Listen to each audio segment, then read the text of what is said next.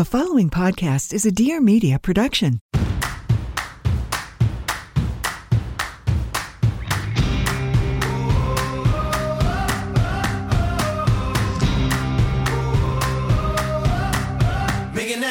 So welcome back to another episode of Trading Secrets. Today we are discussing all things money. We are going into dating and relationships with the best person equipped to do both of those, the millionaire matchmaker herself, Patti Stanger. Patti, I am so wildly intrigued by your work, and on top of it, my Jewish mother is obsessed with you. Wait, you're Jewish? I am. I'm like You're Jewish? I didn't know that. Well, if we go to Israel, I'm Jewish because my mother's Jewish and my father's Catholic.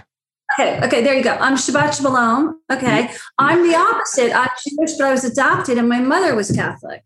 That's amazing. Weird. And have you been out to Israel? Did you do birthright, anything like that? Yes. I did. I'm older than you. When I was in my 20s, there was no birthright. So I saved all my money and I went to Israel for 2 weeks on my own in the summer and did the whole deal. Ended up in a lot with all the hotties. Took one home. My mother made me throw him back. No, you're not marrying this one, Israel is, just like you just said, first of all, the people, there are some damn good looking people. Oh my God. They look nothing like Ashkenazi Jews in New York. Think of all the major stars that are Jewish. Think of Gal Gadot. Hello. Yeah. And if you go to Tel Aviv, you have this picture of what that would be like. Tel Aviv is like freaking Miami, like beautiful beaches and water and partying. It's unbelievable. And then you go to Old Jerusalem and it's like the most historic place literally in the planet. Everyone needs to go to Israel if that's one takeaway from this episode. The food is amazing. The food was amazing. I like Mediterranean food. So I love those Israeli breakfasts. Hummus, baby, hummus, right? Oh, give it to me. And the other thing, and before we get into the crux and the meat of this conversation, one thing I was blown away, it's kind of a life learning lesson for me, is when we went there to Israel, we were right outside, we went to visit the Iron Dome. Iron Dome is technology that was invented by Israel that's been adopted by the United States. Long story short, Gaza was launching missiles in, so they created this technology to detonate a missile that would GPS find that missile and then detonate it from coming into Israel. So it's technology we adopted. But I talked to this girl. She was 16 years old, living in literally probably like a 10 by 10 foot iron cell, and just beautiful girl. And I go up to her and I said, I just got to ask you a question. I'm sure as a kid, you have these dreams of what you're going to do with your career and what it's going to look like. Did you ever imagine at 16, you're sitting here working as someone that's in the army for the country, defending and living in these quarters? And she looked back at me and she said to me, I never thought about it like that. But for me, what motivates me, if I'm here working on this field, knowing that what I'm doing is putting my family and friends in a better, safe spot, I know the work I'm doing is right. And that's where I should be. And I was so blown away by the maturity and how different, our youth is, 16 years old. We got kids ripping TikToks for millions of dollars. I can't believe you're Jewish and no wonder I like you. That's probably why, because I said, and we were talking before we started the show, what an amazing experience it was watching Caitlin win the Globe, whatever they give you, and then you and your best friend jumping out of your seats. I watched it 3 times. I was like, that is an amazing boyfriend. That is what every girl wants. Seriously. That is Kristen sweet. Cavallari, when Kristen Cavallari, I'll tell you a quick story. When Kristen Cavallari was doing dancing, they broke up, her and Jay, because Jay didn't want her to do it. And he wasn't that supportive, but then he eventually sat in the chair, but it wasn't like you, where you're like, go girl, go girl. It was really exciting. I appreciate, for me, she was living her dream. And on top of it, I saw the work she put in, 7 hours a freaking day, coming back beat up, and for it to all work out through the roller coaster. Back to back. Back to back. I don't think there'll be never a slot that they don't have a bachelorette or a bachelor person, male, female, from the show again, because now they know that's the sweet spot. That show, you took that show up to the next level. There you go. Caitlin B and Hannah B. Patti's a fan of yours, and it was a cool run. But I want to get into, Patti, your life, your role. I think it's amazing the work you do. I'm fascinated. We were preparing for this, and I was looking up YouTube videos and doing all this research. I'm like, this shit is crazy. And so I first want to talk about the application process. As a guy that's in finance and money, I'm curious. For someone to be in Millionaires Club, I see that you have over 100,000 members. members. Like, how does it work? Like, how does the application process work? And even as far as like, how do you know that someone is a genuine millionaire? And how do you guys define millionaire? First of all, anybody can join, whether you're a millionaire or not millionaire. The millionaires pay me because they get as many dates as they want for about 14 months. The non-millionaires are registering, but they're not guaranteed a date. And that's why it's free.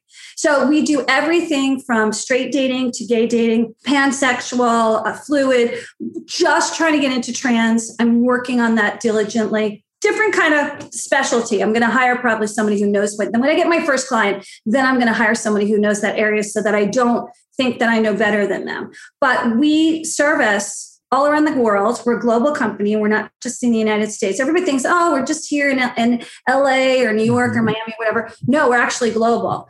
And the men come in and then we check them out. And I have a secret system for checking people out's money. Are they nice to women? Are they nice to men? Like, there's millionairesses too. And if they're not, and they're not for me, we have an referral program, which we like an affiliate program, which we refer out to our affiliate matchmakers that we work with at the Matchmakers Institute. But most times I take them on and I know whether who's rich or not. Look, if you go to drinks with someone pre-COVID and they're bragging that they just sold their company for $400 million and then they're asking me to pay the check. Like, they don't got money. Okay. Simple stuff. We just don't look at how people's manners are, or they're super cheap. They might be like the Warren Buffett who doesn't want to get divorced because it costs him too much money. You know what I mean? And I'm really careful about who I bring in the club. I don't have gold diggers. They sign paperwork that says that they can't hunt and fish for gold. If they do, they'll get thrown out of the club. But most men lead with their money. So it's their fault. In other words, lead with your trips and your expensive jewelry and all this shit, then it's their fault. It's not my fault. I don't tell them to do. But that's something that's like very curious to me. And I know that most millionaires, if you look it up and do the research, usually drive a Ford F-150 or a Toyota Corolla. Actually, the opposite of some of the things you just described there. Yes, so the ambiguous car, the Prius, or now you know that Elon Musk's cars are not cheap because you have to pay for it outright, right? Now I'm sure they're doing financing and whatnot. But like back in the day, it was the Prius because you could be green and be rich, but you could be poor and be cool. So it was the ambiguous car. But now we have Kia and all these other companies coming out with the electric car. So it'll be a whole different world. I got a question for you. Mm-hmm. How much money do I need to be worth? How much money do I need to make to get guaranteed dates? To get guaranteed dates. Well, you're not bad looking, so I think you would get dates regardless. You're very handsome. Thank and you. Number two, I like guys like they're trust fund kids who maybe left home with 500,000 or 250, and they put in the bank and they watch it multiply. I'm sure Jason could teach you how to make money. Okay, but the bottom line is most of our millionaires have $1 million in some form of equity, like whether it's in the bank, in investments, owns a house, or under the mattress. So you make them prove that through statements and stuff. And no, we have a system that we prove. First of all, our money, we're not the most expensive matchmaker, but my prices are not cheap. We get wire transfers and there are no credit cards. You get the money up front. And the reason is because back in the day at Great Expectations, when I ran that company, people would use their credit card, get one date, marry the person, then charge back to American Express or Visa and say, you know what, I only got one date because it's unlimited dating. So it would go back and forth. And if you were in Amex court, Amex would take the side of the cardholder. So we have self-protection on our side that the money's paid to us up front, like a country club in that respect. Yeah. And I have a question. This is something that just completely intrigues me. Some of these people you talk about have found just exorbitant success. So obviously they have certain skill sets that they're able to drive success. And it's fascinating. You hear about some of these stories in the news and these people that are doing things that are just completely disgusting. And I don't want to even go near that. But what I'm curious about is the people that you meet that are brilliant, some of the smartest people in the world. What is it? Why is it that they're so channeled in one way, but they can't form a relationship with someone? Okay, so let's look at you. You're really handsome. You got it going on. You went on The Bachelor, right? Yeah. And like you had no fear of being on television and being in the media and getting the right girl. Like I heard the story about Caitlin where She was dating the other guy, the loser guy. I didn't like him. And then you saw her and went, yeah, she's it. And you went after her and she's like, whoa, I just got to have a relationship. I can't handle this right now. So you have like no fear in love. Obviously, your mother raised you right. Okay. Thanks, and Mom. you have good foundation in love. These kids, 90% of them, the tech nerds, the Zuckerbergs of the world. Sure. They didn't get love in high school. They didn't get love in junior high. They didn't get that cheerleader. And they think if they make money, that gets them to the golden pond, to the universe, they're going to get the unicorn because they made money. So they're striving to make money. So they think that's the next level to get to love. Not like I can love and money will come later. You understand? Interesting. So it makes that's perfect why sense. if you see the first scene of Social Network, he's pissed off. The girl's like, dude, I don't want you. You're an asshole. Yeah. And then he's like, I'm going to burn her by making Facebook, which is I rate the women. And that's because I'm so angry. We call those nasty nerds. Okay. Nasty nerds. There's thousands, millions of them. Everybody thinks you take a nerd home. A hot girl goes, well, I'm so beaten up by the bad boy, the good looking bad boy. I'm going to take a hot nerd home with me who makes money, like a tech nerd. I'm going to clean him up, take him on a trip to Barney's, redo his wardrobe, and I'll make him a man. And then he snaps on her and bites her like a dog would bite its owner, like a bull, pit bull. And she's like, where did that come from? Because he was always nasty from the beginning because he was resentful. He never got the girl in high school. Wow. And so you think a lot of these things stem from our childhood and the way we're taught. Your friend is shaking his head right now. He's going, yes. I know those guys, right? You know those guys. The bitter, we call them bitter bills. It's a tale as old as time, though. I mean, that's fascinating to hear it like that and relate it to something we've seen in Social Network. I think that's fascinating. Okay, good story is Bill Gates and Steve Jobs. Okay. Steve Jobs got every girl he ever looked at, even though he was nasty to his first girlfriend who had the baby with Lisa. Okay, that's a psychological thing because he's adopted and angry at the world. But Bill Gates couldn't get chicks. They both drop out of college. They both go to computer fairs. Nobody looks at Bill. Yet Bill's the real genius in the whole world, in this team, right? I mean, he's giving 50% of his money away. So he meets a girl at work. He says, let's set up a date. She's like, I'm going out of town. He says, that's okay. We'll still set up the date. This is what a nerd would do. So he goes, we're going to go to a movie in 2 different cities. At the end of the movie, we're going to come back and have our date and discuss the movie. She goes to one movie theater. He goes to another. They end up talking. I mean, can you imagine what sex is like with Bill Gates? A virtual movie. And they end up getting married. Okay. That's his wife. That's a true story about his wife because he didn't know how to be, the guy like you who has game. He had no game. And he so didn't have to coach him. So I coach these guys where it's like a one-stop shop process. Not only are you going to get the girl, but you're going to close her. I'm the closer. Would you attribute the same? So obviously we're talking about like a nerdy, techie millionaires. You got Steve Jobs and Bill Gates. Let's take the other side of the spectrum. Let's take a Tiger Woods, who is the best athlete in the world at one point. That is a pussy magnet. Okay. That is a guy, no matter what you do, women are going to throw themselves because they're in sports. So all the NBA players, all the football players, why do you think all the football players go through their money so fast? Some chick is like claw woman on them and they don't know how to handle their money. But that is a good looking guy, dresses nice, plays golf in a very VIP sport. Who wouldn't want to date him? But do you think he had the same thing? Like growing up, he was like a nerd. He was a nerd. He didn't get girls. He couldn't talk to girls. Sports guys don't have to say 2 words and women are just going to throw themselves. There's swimmers, there's golfers, there's tennis players. They're all the same. So with all these millionaires that you work with, if there is one common lesson that you have to teach them that is separating their brains from their hearts when it comes to finding a relationship, what is the number one gap with these people in general that you're instilling on them? That they're enough. And this goes for everybody in the whole wide world, that they're enough.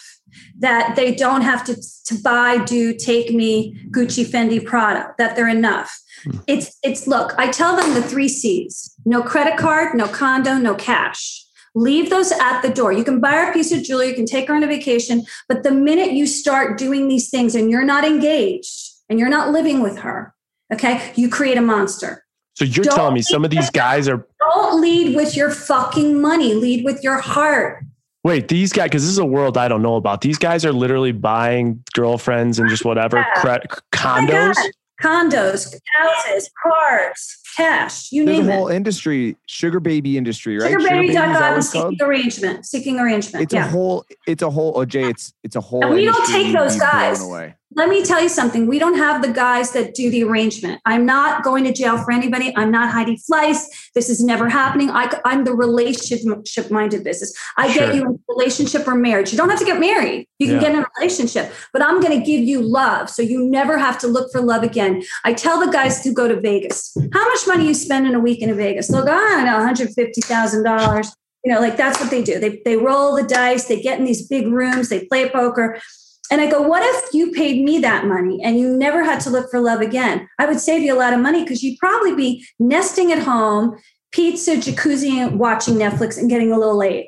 Wouldn't that be great? There's gaps in every single business, and this is one of them. So let's actually get into this, Patti. So how did you start? I mean, that's a great segue to the money that's in this world. Clearly a demographic where they're willing to throw that kind of money to solve those problems. How did you get into this business? My mom was a matchmaker, and so was my grandmother. My grandmother got my mom married. They got divorced. She was like Mrs. Maisel in 1960 something. And she was like, what am I going to do next? I dropped out of college. I don't have any money. And my grandmother's like, you better get married again. And she married the millionaire, my father. And then he went on a roller coaster ride with his money. He was up and down. He was an alcoholic. We never knew if the lights were being turned off. I lived in Short Hills, New Jersey. I lived in a very wealthy neighborhood. And so I learned early to make my own money. So the number one rule I teach my girls is you better have your own money because you don't know if he's going to become a Madoff or run off with it. Okay. And then I was like, what's going to make this person want love is the fact that they have all this money and they have no one to share it with. Well, what if there was a broker that could do that? So everybody told me I was crazy because I come from a matchmaking background and I did run Great Expectations, the largest dating service. And it was the time when millionaires were on LA streets on every street corner. Tech was blowing up. Clinton was president. It was the land of the gold rush. And I said, I'm going to just service them privately, discreetly. Nobody's going to know their business. There were no apps. There was just Matchmaker, Match.com, and JDate. And I had come from that world of like one-on-one personal touch. So it was that kind of thing that I was going to do. And then I started doing it. Marie Claire came along. They read it. They wanted to do a story on me. It blew up. All the networks started calling. And the rest is written. But I will tell you this, I had a lot of hard times getting that reality show. I went up and down like a roller coaster. It was not like that many shows on television. There were no streamers. And I think it was only Survivor was on the air at the time. So I was under contract with ABC first. There's a lot of shit through. So you have the business, you establish the business. It's wildly intriguing. You then reach out to networks. You do land a network. Yeah. Tell me a little bit about the first show you landed. And then what I'm also curious about, because I know that you went from Bravo to the WE network. Tell me about the power of TV, how that influenced your business. And then I'd like to get in the discussion about the network exchange, the leverage negotiation. I'll tell you a quick story that you're going to laugh. So the article blows up and ICM is my agency at the time. Now I'm at WME and I used to be at Endeavor. And this is going to relate to you. And Telepictures calls. And they said, we want to do a show with you as the host. Can you come up with anything? And I walk into the meeting with my assistant and the agents don't show up. They just don't show up. And I give them the pitch. And the pitch is, let's see if you know what this show is. A multimillionaire lives in Beverly Park. We had a client who was going to do this. He owned a helicopter pad and a huge guest house, about 10,000 square feet, plus his house was 50,000 square feet. He wanted to get married. He was 40 and he wanted to date several women. And the show goes like 25 women live in the guest house and one bachelor. And it's called The Millionaire. Is this Joe Millionaire? No, this is your show. This is Millionaire. And Brooke was at the helm. Brooke was at the helm. You know who Brooke is from Warner Brothers. Brooke is at the helm. And my agent gets a bad offer, like $100,000 in a lockout. There was no Chris Harrison at the time. And he goes, no. And it's Christmas time. And I'm like, what are you talking about? No. Are you insane? No, you need to say yes. We'll worry about the next show. Because I went to film school. I always know it's about the next product. You had a fight, knockdown, drag out fight. And Brooke needs to make the deal. And it's this timely thing. And they're ready to do it. And because it's based on my mixer. My mixer is based on Cinderella at the ball. Okay, that's what it is. Right. And so that's what my mixer is. My mom did mixers back in the 60s. That's where it comes from. And she's like, you need a new agent. We have to go in a new direction. They went to Mike Fleiss, who Wants to Marry a Millionaire, and the rest was written. Now, nobody in Hollywood believed this story. One day I'm with Howie Mandel, my agent, and MTV in the lobby, and a bunch of other people. My executive producer, Brooke, walks down and she goes, did you know that Patti created The Bachelor? I never did anything to him because I love Rob Mills. I would never hurt Rob Mills in a million years. Like, he is my God. He's one of my favorite people in television. He is a beauty, but you literally created The Bachelor. It was based on my mixer. And the gut in me said, that's okay. I actually casted it the first 3 years. There was a Bachelor with 2 millionaires. My girl, Alma, who was one of my girls, hated both the guys. She's the first one to reject the rose and walk out. Okay. But she called me on the back channel with one of the producer's phones. And she's like, I hate it here. Get me out of here. And I'm like, just go into rose ceremony and say, you don't want to be there anymore. She said, can I do that? Can I do that? Yeah. It's a true story. Then Chris and I become friends. I fix up Chris before he met his girlfriend. We become friends. We did a lot of events together. And he's like, we need to get you on. So I meet with Rob Mills and we hit it off. And then I never met Mike Fleiss. And that's the only reason. I've done your after show. So I've always said, I need to go on The Bachelor. Like, I always wanted to be on Paradise. Oh, Paradise. That's my favorite. That's my favorite out of all of them. What would it cost the franchise to get you to go on Paradise? I would do anything to go on Paradise. So you go for free? I don't know about that, but it wouldn't be expensive to ABC. I'd be reasonable. But I mean, like, when Corinne was in the water with DeMarco, I was like, if I was there, I would have pulled them out and gone, what the fuck is going on? Like a Millionaire Matchmaker moment. And then what would have happened is they wouldn't have shut down, because then I would have got them to come to Jesus. No producer would have been able to invade that space because I wouldn't let it. I produced my show. I'm blown away. I'm blown away. One, you could be a producer too. Now I'm depressed. I go off and, sheep, and I go in the corner and I'm like, well, that's it. My days of television are over. It's done. And I get a call from Brooke saying, you need an agent. She introduces me to someone through someone else. Michael Brooke, this guy who ran the WB, he gets me my agent, Lance Klein, who's the Kardashians agent. Yep. He's like I meet Ari and Ari sweeping the floors. Lance, I like to tell that story because I was like, Lance was sweeping the floors when I met him. And then he's agent at WME. And then we get a call from ABC that we want to do Millionaire Matchmaker in ABC. Everybody got fired there. I was on a holding contract for a year. I'm like, again, I'm not getting Here we go. So it's like, everybody, pay attention, guys, because nothing always goes smoothly. You know this from TV. Yep. So I go, Dan, I'm screwed. Then Simon Cowell calls me. I want to produce you. And then he gets sued by American Inventor, and that goes south. Then Ryan Seacrest goes, I want to produce you. And then he doesn't get the $20 million deal at E yet. That was his big break. And then I get a call I had done a little sizzle called Self-Made with Taxi Cab Confessions guy. And they go, we sent it over to E. And Lance goes, you can't send it to anyone else. And they send it to Bravo. And Amy and Corey runs Oxygen. Amy and Francis is the president, see me and go, we want her. And I had to leave Ryan because I never signed anything. Yeah. I felt so guilty. He didn't talk to me for a really long time.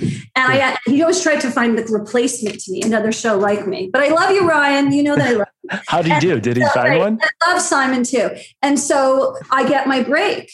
And it takes like a year after the pilot to test to see if this thing is going to go. You have to remember, Bravo only had Blowout. They just had done Orange County. Jeff and I were at the same time, Lewis. There's only Survivor on the air, and The Bachelor was just coming up. So it wasn't a time of a lot of shows. You couldn't say, I'm going to be like her and I'm going to be like this one. There was no TikTok, YouTube, Instagram, IGTV, none of this Clubhouse. None of this shit was going on. Twitter even around? I don't think Twitter was around. Maybe MySpace. Yeah. You know what? Or Napster. I think it was Napster. And it was like, I got I remember my executive producer saying to me, get ready to be famous. I'm like, famous? Fuck that. I'm just here for the money to blow my business up. Like, it's an infomercial. Sure. I had no idea what was going to happen. And so tell me about the power of TV once you landed that. How did your life change? How'd your business change? It was good and bad. It started out great. And then because I screamed at people, they thought I was going to scream on my real business. But you know, and I know, we have TV personas, and then we have real personas. Mm-hmm. And when you get a producer note, what you have to do. I can't even watch reality anymore because I'm like, producer note, that's real, that's fake, that's real. Sure. I'm just pick it apart. It's like people who watch scripted TV, or in scripted television, they pick it all apart. So, but I still watch the fucking Bachelor, and I still feel bad when they cry in the car. I don't know what it is. But you know that they've been drunk with no food, no sleep, skinny, and they're dying after 2 weeks. They're like, get me to the place where there's food, because that's so hard. I didn't cry. Tired. I bawled. I went ham when I went back to my room. I went nuts, but the whole time, because producers are good, right? They're like, dude, I'm sorry. I didn't see it coming. Oh my God, think like you're talking to your mom. They get you. Oh God. But they get you. Tell us how you feel. We are so sorry. And then you never hear from them again after the show's over. It's the love. Yeah, they're my best friend and then they're gone. But that's, there's money. We're talking about money, right? There's a lot of money behind ratings, and ratings are driven by a lot of emotional changes. What about you when you changed the network? What was that about? I mean, was that a money play? It was a huge money thing. We started out very low. We grew over time. Look at Bethany. She made a fucking industry. Oh my God. So, why wasn't I, we were friends, and I used to make a drink similar to that. So she would look at me, and she made me test all her drinks to see which one was the best one at her book signing. I'm a futurist, but I'm like the person that doesn't make the biggest money in the room, because I'm very spiritual. I'm very metaphysical. So I'm always trying to help people. And the only reason I left is because of contract negotiations. I own the trademark to Millionaire Matchmaker. So we had a little impasse. By the time they came back, I had taken a deal at We because I was friends with the president of We, Mark Juris. Okay, so I'll give you an example. Ashley was on my show. This is good. Sure. So Ashley's on my show on We, crying her eyes out. Not Ashley. Anaconda, crying her eyes out. And my showrunner's like, I've had enough of her. You need to set her fucking straight. She screams in the room. I feel like I'm being produced. She's going to kill me for telling the story. And then Spike, my showrunner, who's like my best friend in the show, he comes over. He's like, Patti, I swear to, I have an earpiece in my ear. I swear to fucking God, you better check her. So I said, here's what we're going to do. Give me your phone. And I read what Jared's writing. Mm-hmm. And I go, listen, he likes you. No, he doesn't. He doesn't want me. And I'm going, listen to her. No guy is going to tell you not to do the show if he's not interested. You're an idiot. Okay, we're gonna make him jealous. I picked the hottest guy. He kind of looked like you. He's very handsome. I cut his hair a little bit. She's like, I don't want him. I'm like, play the game, you fucking idiot. Okay, play that fucking game. Doesn't play the game. It ends up bad. She doesn't want the guy. La la la. She goes off. She meets Kevin. They have a little, I don't even know if she lost her virginity with Kevin. I'm not sure about that one. And so they go off to Winter Games. Everything's great. And then she's getting into her work. She's making money for the first time. She doesn't have to go back to the secretarial job or whatever she did. Mm-hmm. And he sees her. I've talked to Jared about this. He sees her in a whole different light.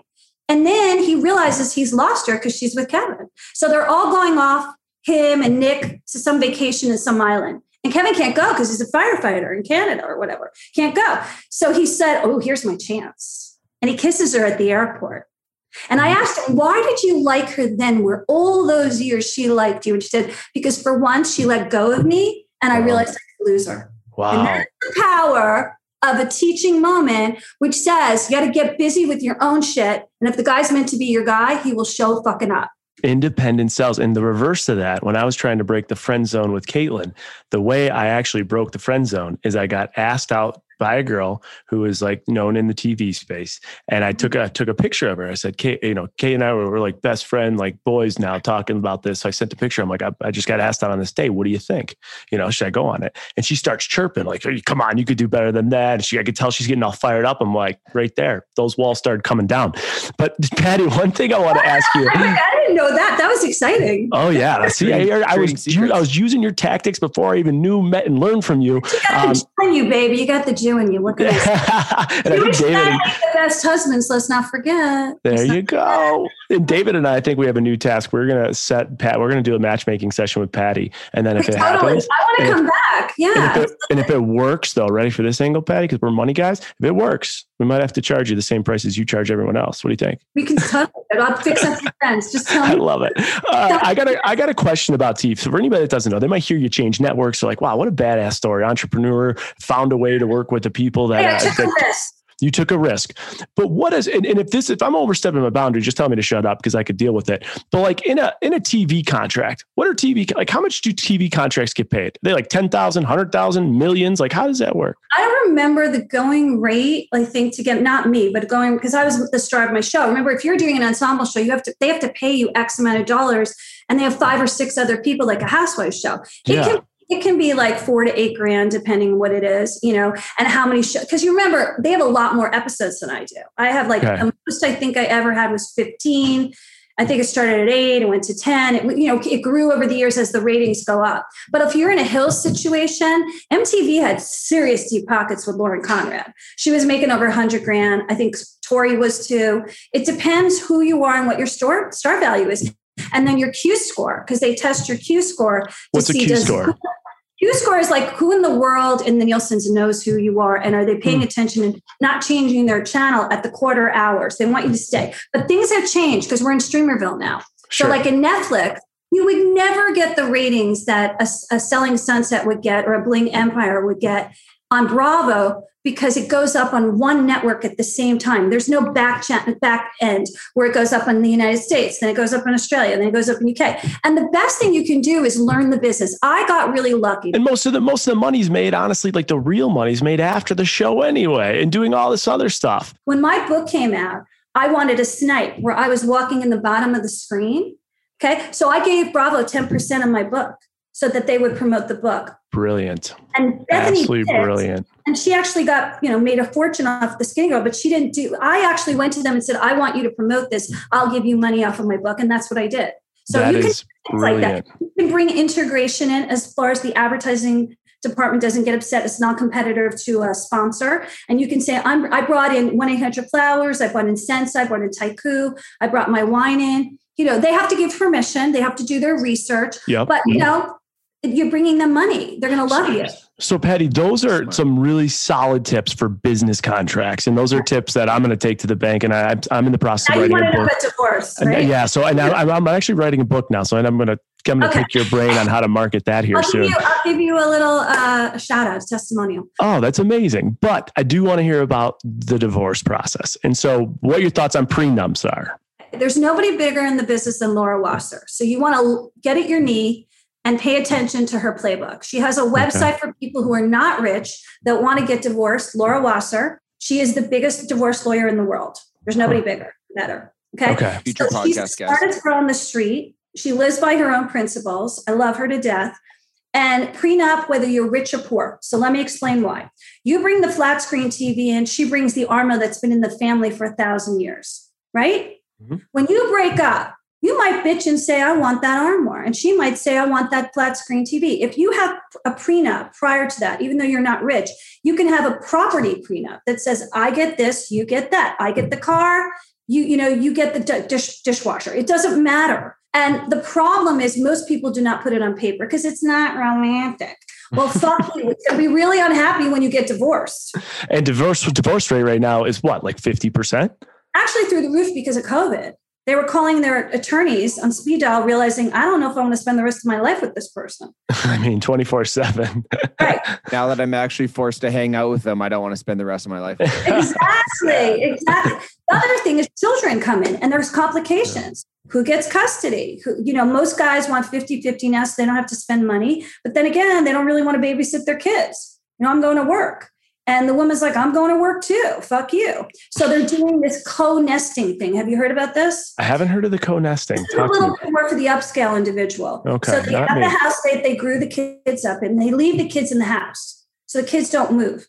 Then they have a condo down the street or an apartment down the street. And each one takes turns every other week living in the apartment, but the kids remain in the house. So their routine is not disrupted. How fucking affected is that? Wow. I come from a divorced family. I'm like, my father, I saw every other Sunday.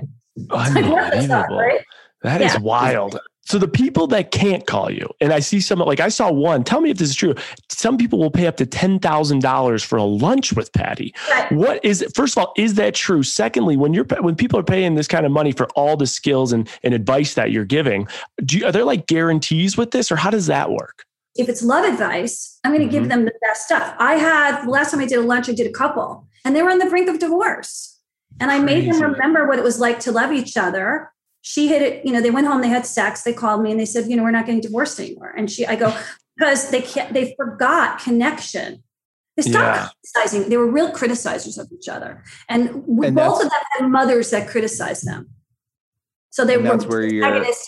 That's where your money goes well better served than $150,000 in Vegas. Right, exactly. Like the other day I did Clubhouse. Clubhouse was great. Rank the social media forums top down for me. I'm obsessed with Twitter. I know Twitter's is going to be really gold when they go audio like Clubhouse, which is going to happen. Watch the stock on Twitter. So I always kept Twitter. I didn't cancel my account. I have 500,000 on there. And do you think Clubhouse will be the future? Or do you think Twitter's angle will take over? All audio is the future. So what you're doing right now is really the future. Even though you're videoing it, you still got both sides of the street, and YouTube can take it up. And YouTube is my therapy. So like Twitter's road rage, YouTube is my therapy. So I love YouTube. When I'm depressed or I want to learn something, I go to YouTube. That's like my God. I will probably at some point do a YouTube channel at some point. When we were under contract, I was under contract last year for TNT to do a new show, which was me. And unfortunately, we were in pre-pro the week we got shut down. And then I lost it because everyone got fired there. Mm-hmm. I was with Scout, who do Queer Eye for the Straight Guy. So it was kind of like I had a great team, but it didn't work out. So now I'm looking for my next show. But I was under contract for years. So I haven't been able to do YouTube because I've always been contracted to the network. And that's kind of competitive, right? Yeah, of course. I'm not contracted to anybody, so you can do what I want. So now you can do the YouTube. Audio is the future. I think you guys are on the right road. I think one of the reasons is because like Paris Hilton just got a platform in iHeartRadio. Yep. She's producing a lot of people. They know that audio is the future. Your car talks to you. Your refrigerator talks to you. Your house talks to you. Siri talks to you. Alexa. It's the future. It's the future too, because to your point, we live in a world where speed is it's moving by the second. Everything is becoming faster. Change is the only consistent. And when it's audio, to your point, you can multitask. You can drive and listen. You could work out and listen. You could be sitting in your underwear in your bed, having a glass of wine, and still be able to participate at the same full effect if you were wearing a freaking blazer in the middle of a video doing that. And, I think you're right with that. Audio is the play. I'm curious, Patti, from your angle, obviously a very successful visionary and entrepreneur and woman. I've heard two big words today, and the two big words have been love and money, and then the whole process of bridging the gap. For you, let me ask you, what drives you? What do you love more? Are you more of a love person or a money person? I'm a love person, but I do like money. But I'm a love person. I used to only date men who were hot that didn't have money. So I took the COVID experience of internally working on myself, and I didn't date. I didn't, hunt. I actually said, I'm going to take this time to really work on me. And then I realized I had a disconnect. So when I was a child, my dad lost a lot of money. He made bad business decisions. He was very wealthy, made bad. And one day we were rich and the next day we were poor. It was very unsettling. And he pointed to me in the alcoholic stage he was in and said, you made me lose my money. And I was 11. I took it in. So you take in statements that your parents have basically mantra to you and you believe they're real. Subconsciously, I'd find that tall, handsome guy, he's athletic, kind of a simple dude, didn't make a lot of money, and I would have to support him. And eventually I got sick. My adrenals crashed. I got Hashimoto's, which is a thyroid disease. Wow. And I went, where is this coming from? Because every disease comes from the mind. Okay, did you get that? The mind is the precursor to disease. What you feel and think, okay, well, eventually, if you get depressed and stressed enough, will turn into a disease.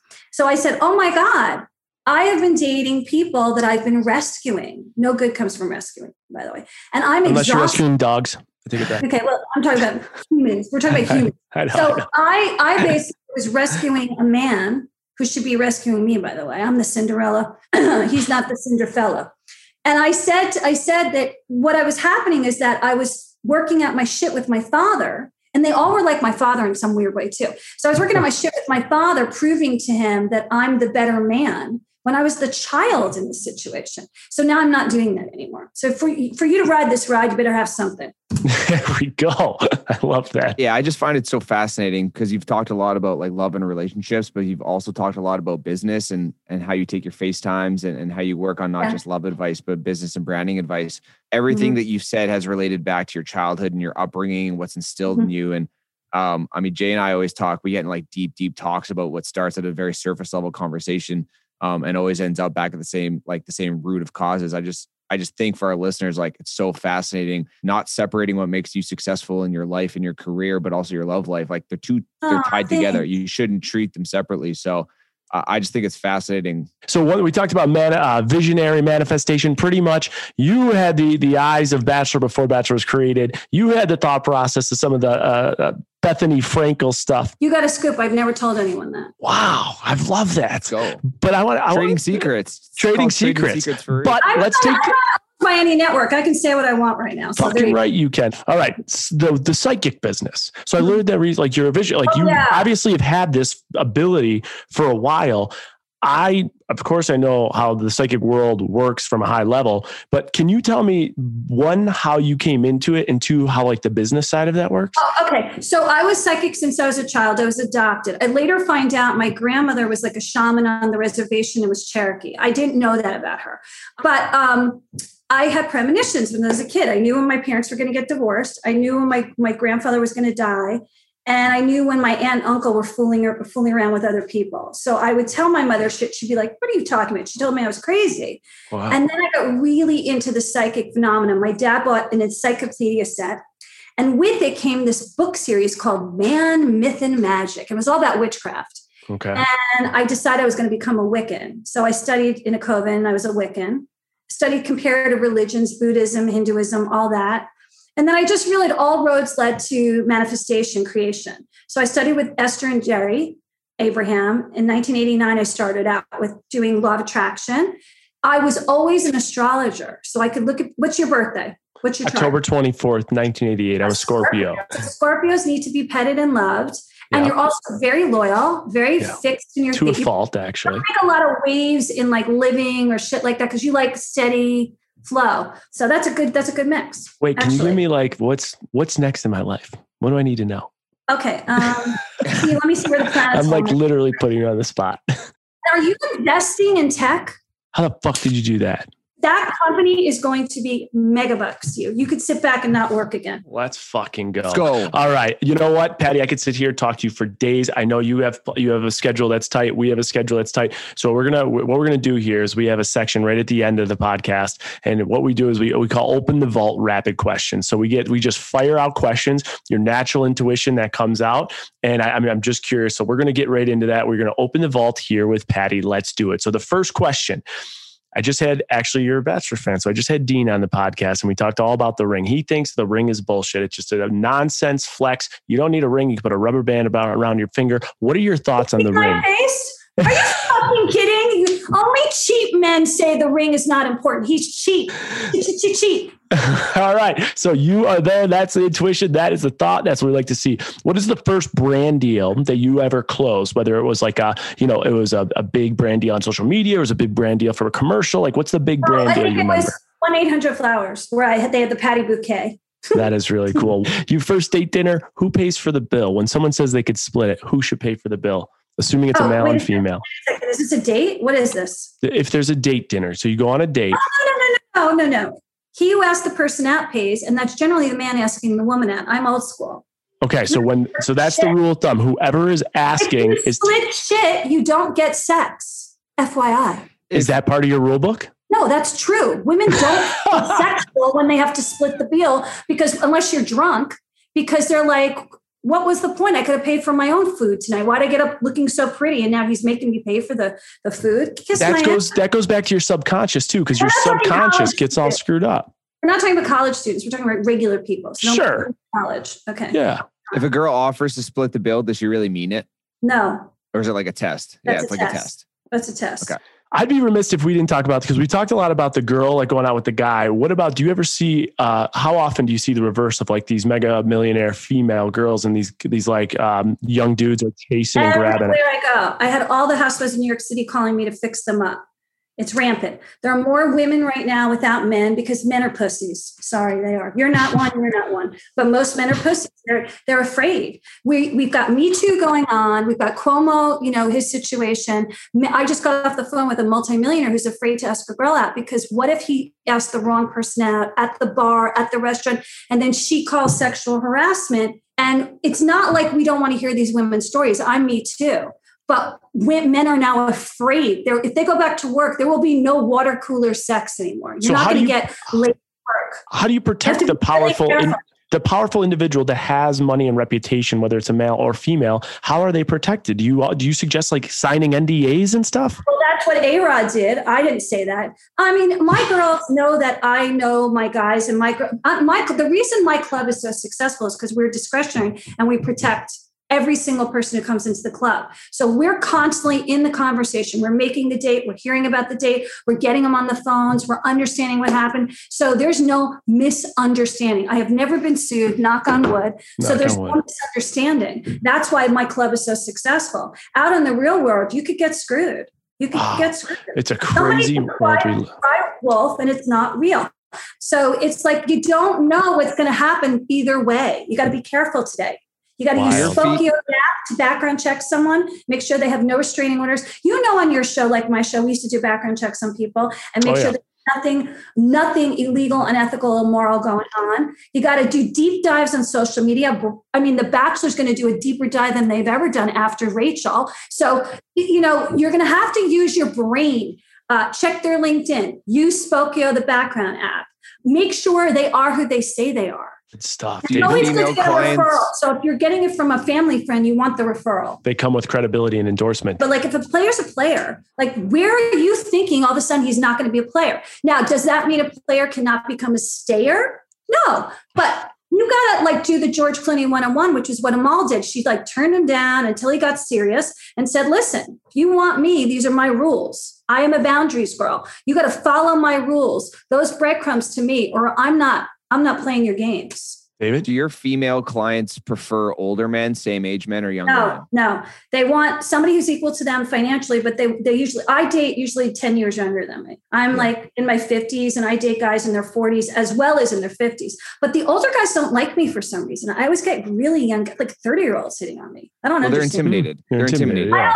I don't know if it's intimidated or they want the young 25-year-olds because they're kind of immature, those old kooks. They get to a certain age and they can't get it up and they're weird and they're strange and they're sialicing and Viagraing. And they're like, I want a younger girl. I was thinking like that's going to change their dick. It's not. It's still going to be want. Oh, Patti, you are electric. I deal with them all fucking day long. All right. This is electric. You are electric. Your energy is out of control and I freaking love it. We end every podcast, Patti, with the name of the show is Trading Secrets. So whether it's the psychic world, it's the matchmaker millionaire world, it's the TV show, ins and outs of Patti. Give me a trading secret from your business life, your personal life, something that the average consumer would be like, wow, that's fascinating. I feel like I'm an Andy show because I always get nervous when we play games and I always tell him I suck at it. I'm terrible. Okay. You've done a great job so far. You traded a secret that you came up with The Bachelor. You've traded secrets about Jay's going to get rich off an investment. Okay. I think the secret to my success, and I will give this as more of a wisdom thing, is that I was told I could never make this company Millionaires Club, and I did it. I was told I could never get into scripted television by the powers of the people that work for me, and I got into Hallmark making movies. I don't listen to anyone but myself. Do they pay your bills at the end of the day? No. Are they a ward of your estate? No. So you need to listen to your gut and keep going. When I lost that first show, The Bachelor, I thought my career was over. Like, there's no way I could get back on TV because I was told even after we got to ABC, Lance told me, like, that's it, you're done. But, another show's around the corner. Maybe it's The Bachelor. Hello, Rob Mills. My place, I'll take you to Mastro's. What do I have to do? It's second life, it's on the house. No, I'm only kidding. It's our psychic show. That's the next show, really, Patti. I'm telling you. It's our psychic show. When you make these comments, I don't have words. I'm like blown away. Careful of Caitlin getting pregnant, they just told me. Okay, I'm just letting you know that. Yeah. They just said that in my ear. I'm like, what? So for anybody here that's listening to you, that they're just absolutely blown away, similar to what David, Evan, and I are, tell everyone where they can find the multiple things you have going on. So you can DM me at Patti Stanger, that's with an I, or you can go to Millionaires Club with an S, 123.com, either or.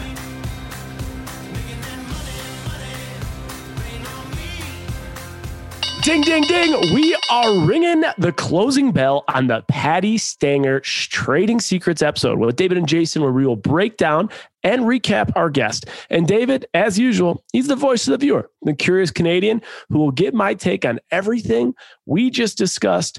Holy smokes, there's a lot to unpack here. David, what's your take on Patti, that episode? What are you thinking? I felt like I was on a treadmill, just like trying to keep up. Her energy was off the charts. What was your speed? What miles per hour were you going on the treadmill? Well, I'm not a very fast guy. Like you've seen me run. It's probably the ugliest display of running in the history of running. So I'm a solid like 6.5, 7 guy, but trying to keep up to her, I was like in the 8s, in the 9s for sure. So and on she was at like 10, 11, would you say? 10, 11 on the downhill. I'm on the incline. I'm way back. So, but she was pretty electric. You said it a few times. I had some takeaways. Let's hear it. 3 takeaways is from that episode. Patti Stanger created The Bachelor. Not everything is easier for rich people. And I absolutely need to get on her daily caffeine regimen because like her energy was off the charts. So she was something though. What'd you think?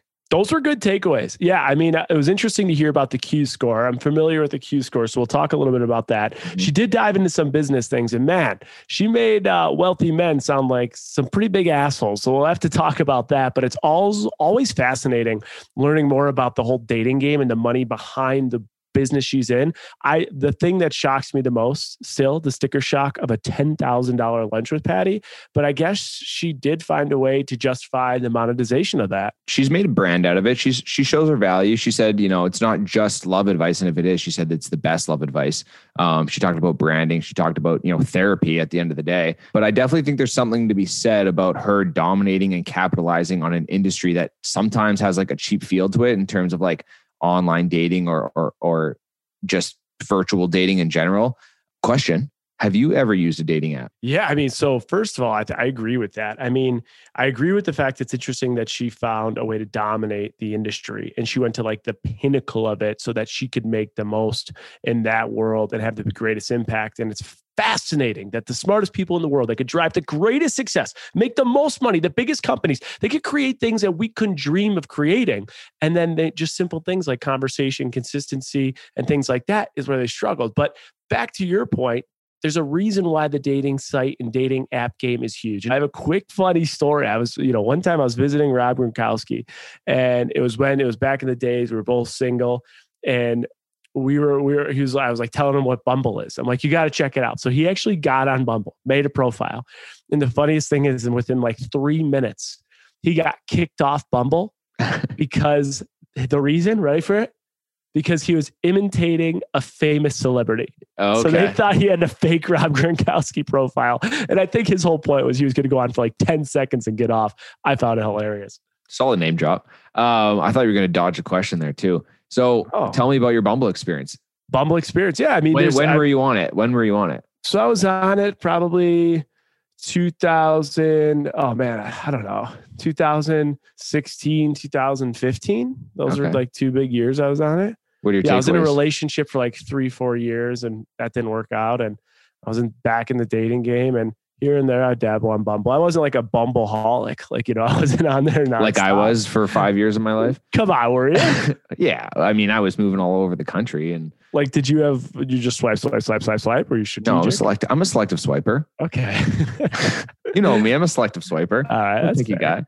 What's your one takeaway? I'm sure some of our listeners and followers are on the apps and in the Bumble game or the Hinge game there's so many of them. I've lost count now that I'm thankfully off of them for good reason. What's your takeaway? What's your one takeaway? I think just like we learned over the pandemic, business, personal, anything, time is so freaking efficient. Mm-hmm. And so for me, it's qualify. It's like anything, like whether you're going for an interview or you're going on a date on Bumble, make sure you really qualify the person, who they are, what they believe in, because man, you're spending so much time and energy on dating and everything and money and getting ready for it. And I just think really qualify. That would be my one piece of advice. I would say like authenticity is everybody's greatest asset on a date and in life. Own that. Own your authenticity. Don't own a Rolls Royce. It's a waste of money. Just own that authenticity. You'll be fine. So, okay, but Jason, I got some, I want to do rapid fire questions with all our guests. So I got some rapid fire business questions related to some of the things Patti got up, because sometimes I wish she went into a little more detail. It was impossible to try and get a word in there because she was going a million miles an hour. You going a million miles an hour to keep up. So a couple things that I thought of, voice of the viewer. I'm like, hey, what does this mean? Number one, she mentioned in Changing Networks, keeping IP for her show, going network to network. What is an IP?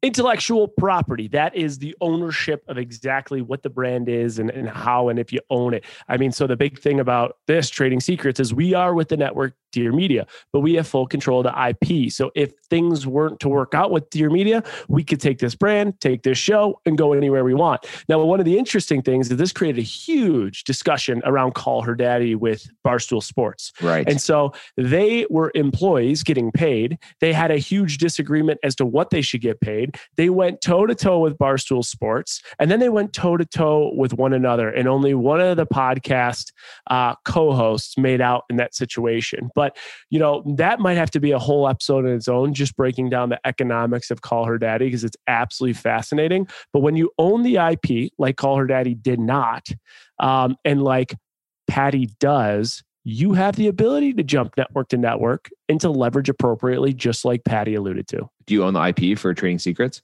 Yeah, I said that. Yeah. So Okay. we own the IP. I own the IP for Trading Secrets. I'm with Dear Media. And should we ever want to leave, if this show does well, we can leave. All right. Good to know. Good to know. There you go. Next question. Q score. She mentioned Elsie from the Hills earning $100K an episode because of her Q score. What the hell is a Q score? So that it's a genius thing that she brought up. I've actually never heard anyone talk about it, but what it does is it measures really the appeal of someone that's on TV, or, you know, like in commercials, they'll see like the appeal of the brand or a company and stuff like that. And it's generated by surveys that ask people, like, either it's a brand or a celebrity or something like that, like A, B, C, D, or E. Is that one of your favorites? Do you consider that very good? Do you consider it good? Do you consider it fair? Do you consider it poor? And there's even an F answer, which is I've never heard of it. And it gives production executives a score that will align with different characters to say, we need those people. And I have to assume, I could be wrong, I have no information, but I have to assume The Bachelor probably does this from a business perspective. Yes. They probably see who is doing well on their Q score, and those are the people that will probably make a lead. Makes sense. Makes sense. All right. This one's probably going to be not as exciting, but I heard it and I don't know it. So I got to ask it. What is Series A funding? This is why you are the beauty of all beauties, the voice of the viewer. So Series A funding is funding that a company will actually do prior to going public. It's one of the first stages of funding once they've received some type of track record of success. And so typically Series A funding will usually start anywhere from like, $2 million of funding to like $15 to $20 million of funding. It's a way that a lot of these people are like, oh, I was in Uber early. I was in some of these big Facebook early. That's an investment made by an investor, and they're making it before they have, like, it's a very early stage investment. It's before people really know what's going to happen or what the future will predict. Therefore, it's got higher risk, but it's got huge returns. And in 2020, there were so many big tech companies that average Series A deal was $15-ish million. Crazy stuff. Okay. Learning something every day. There you go. Patti gave some advice. She says her biggest advice to her clients were that they are enough. She said, never get into the 3 C's, no credit, no credit card, no condo, no cash. What are your 3 C's for relationship advice? Yeah. When she said no credit card, no condo, no cash, it took me a minute. I'm like, wait a second. These guys are giving their significant other, and or, like we established in this conversation, these females are giving guys a credit card. They're buying them a condo. They're giving them chunks of cash. It's not even their significant other. It's to be their significant other. It's their like terms of like, if I do this, then maybe. It's not even that they're together yet. It's ridiculous. I mean, if that's the advice that these people need, like, David, let's fucking start a Match Millionaire club. Like, she deals with the guys. Maybe we could do it with all the super successful females. I'm in. They'd probably like, we don't want your advice. We are badass bitches and we're doing this on our own. And we don't need Patti or any of those rich dudes either. Anyway, my 3 C's for advice. Okay. Confidence is a big one. Okay. I think you should be like independently established and confident with yourself. You should be able to communicate well. I think that's a big one. I'm going to throw a few out there. I think care and consistency are just huge. Like they can't, just being consistent with who you are and how you are as a person. And if we're going to talk money, forget about credit card and buying condos and cash. I think it's fair to have open discussions about like what your credit is. We've talked about this and like what the money situation is. So there are my like fucking 18 C's. Communications number one for sure, I think. 100. You've never heard of Sugar Baby? Never heard of Sugar Baby. Come on. Sometimes so like, what actually is it? A sugar baby is exactly that. It's girls who make a living or a career off of rich people buying them things and just leveraging that. And maybe saying that they'll meet them for dinner, maybe saying that, if you send me this, then I'll meet you. Or before I FaceTime you, then you got to buy me this. It's like a full on industry, like careers, like hundreds of thousands of dollars females can make in the sugar baby industry. So here's where and this is where we got to get OnlyFans CEO, but why would you not just go to OnlyFans then? Why would you actually be a sugar baby? Because it's like low key. Like you don't ever have to meet these guys. You don't have to put yourself out there. For this? Oh yeah. Is it like a company? There's multiple. It's an industry. God, I can't believe I'm going to put this in my fucking internet history here. Sugarbaby.com. Caitlin's going to go through. Caitlin's going to go through your internet history. It is so smart. How to be a sugar baby? Oh, I spelled it wrong. This site can't be. Okay, here. Let's see if this goes. Oh, Jesus. Wait, what? Yeah. Oh my God, this is hilarious. No way. Okay, everybody go to sugarbaby.com. It brings you to Tootsie Roll. It's the Tootsie Roll website. Oh, that's not right. Wait, did Tootsie Roll buy it? No, seriously. That's weird. We're going to do some more research. I'm going to come back at you. I'm telling you, there's no research to be done. Anybody that's here, you go to sugarbaby.com. It brings you to tootsieroll.tootsie.com, and that's their company page. Wow. That's crazy. I'm doing it right now too. Okay. Yeah, that's weird. All right. But yeah, anyway. no, it's a full-blown industry.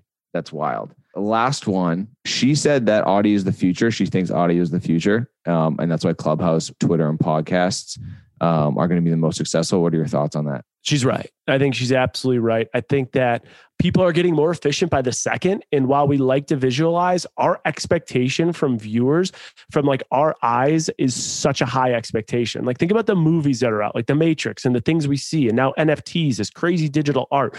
When we see things, our expectation for visual work is so high. These companies are spending so much money on it. So I think that our expectation for audio is much lower. And the ease of audio is so much, it's just easier. There's no barrier. So I think podcast, Twitter, Clubhouse, anything with audio is going to be right. Because like she said, I could sit in my freaking pajamas and still bring value to people. I agree. Do you not find it though, like so much more stimulating, like pleasing with video? Like I go on TikTok, like wormholes where I'm like 2 hours have gone. I'm like, oh my God, because I'm watching these things. Like I feel like if I'm listening to something, I'm not getting as lost. To your point though, that's inefficient, right? You're 2 hours, eyes at hand, everything. The other day I was on Clubhouse.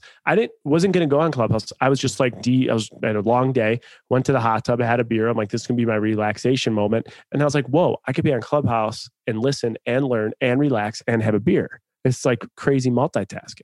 All right. I got a couple more really quick rapid fire questions for you. Okay. She brought up prenup. Are you going to get a prenup? I am, whether it's business contracts, I think it's any type of contracts.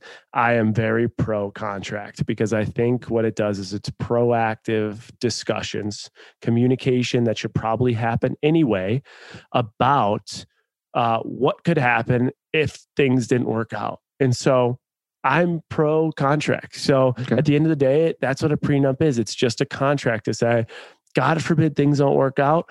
Let's come to an easy exit here so it doesn't create fireworks and blow ups and things like that. So I would be absolutely okay with it. But I know a lot of couples that have had insane conversations about this, things I can't talk about because I've told those people I wouldn't.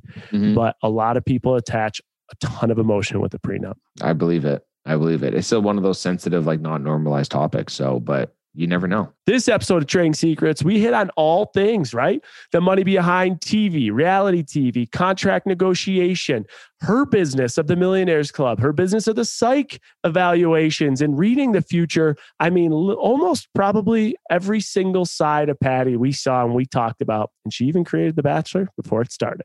So thank you for joining another episode of Trading Secrets. If you guys could please give us 5 stars, and in your comments, give us any type of positive feedback, negative feedback, but give us the 5 stars. We'll listen to it. We'll adjust, and make sure to put your Instagram handle because we are doing giveaways in the reviews. Thank you again for joining us on another episode of Trading Secrets, and make sure to tune in next Monday for an episode you can't afford to miss.